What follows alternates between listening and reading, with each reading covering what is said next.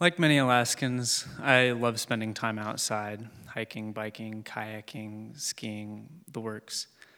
My brother's like that too, although he's taken a step further. He's a wilderness guide. But that hasn't always been the case.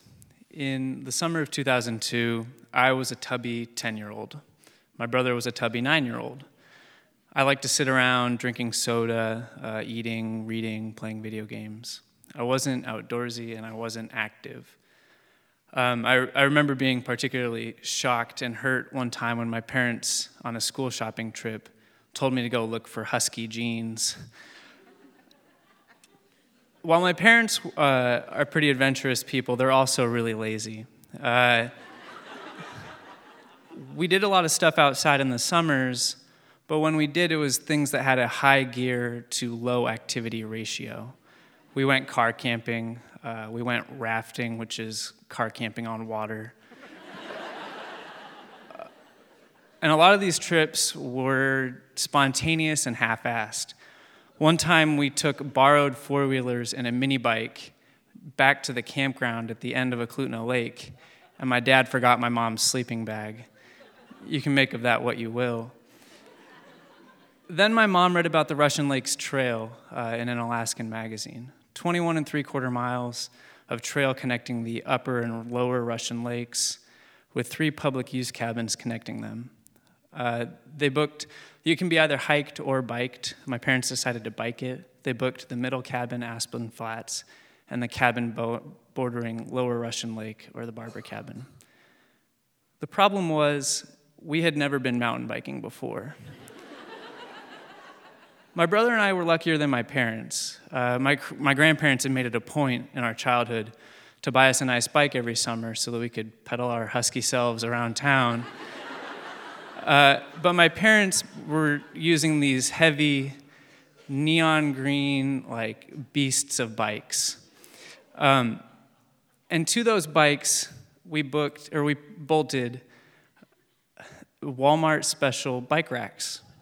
And to those bike racks, we bungee corded and boat strapped Walmart special neon yellow waterproof bags.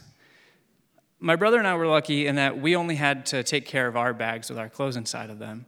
My parents, on the other hand, were each carrying 70-liter internal frame backpacks.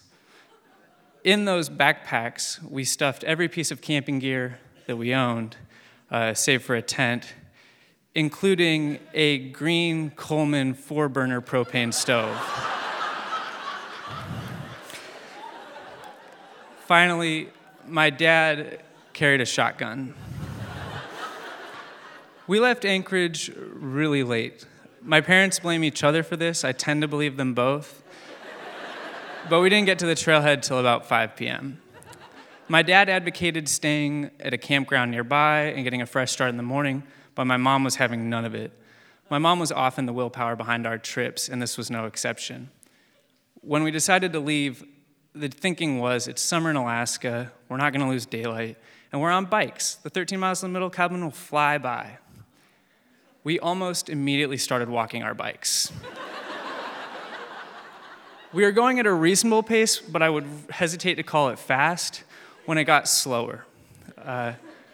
My mom rolled her ankle and fell off the side of the trail into the grass, bringing her bike with her.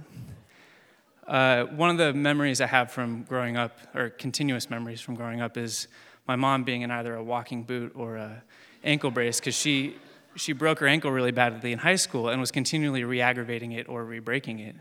And so our obvious initial fear was that she had re-broken it. Luckily, she hadn't. She just twisted it, and it hurt a lot. But after a little bit, she got up, and we kept going. By this point, it was starting to get pretty dark. I had a continual loop in my mind of 3 things: the bear awareness warnings at the trailhead, my dad saying, "There's tall grass in here, I hope we don't spook any bears," while conspicuously moving his shotgun within reach, and what I, at the time, imagined a bear attacking me would look like. Suddenly, there was a loud noise to the side of the trail. A blur exploded out of the grass, and my dad let out a long string of obscenities. Standing in the trail was a startled and disgruntled ptarmigan. My dad muttered something about it being a lucky bird, put the gun away, and we continued on our way. At this point, we hadn't even made it to the first cabin, which we were supposed to get past to get to our cabin. But my parents decided, occupied, unoccupied, or anywhere in between, we were staying in the first cabin. At every bend or crest in the trail, my dad would say, "I think I see the cabin." And for the first few times, it actually boosted my morale. But the last time he said it, he actually did see the cabin. And we walked up. After a few gruff "hello" in the cabin from my dad, it actually was empty. We opened it, and it was fine. That night, we were cold and weary, but we settled in and went to bed. The next morning, we woke up, we loaded our bikes, and we continued on the trail for what turned out to be a wonderfully eventful trip. My brother got charged by a moose. We met a guy from Montana that had bear sprayed himself.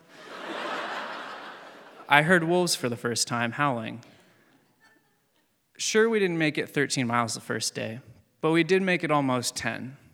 And then the next day, we made it almost 10 more. And a few days later, we made it to the car. 21 3/4 miles, together, every mile as a family. Thank you.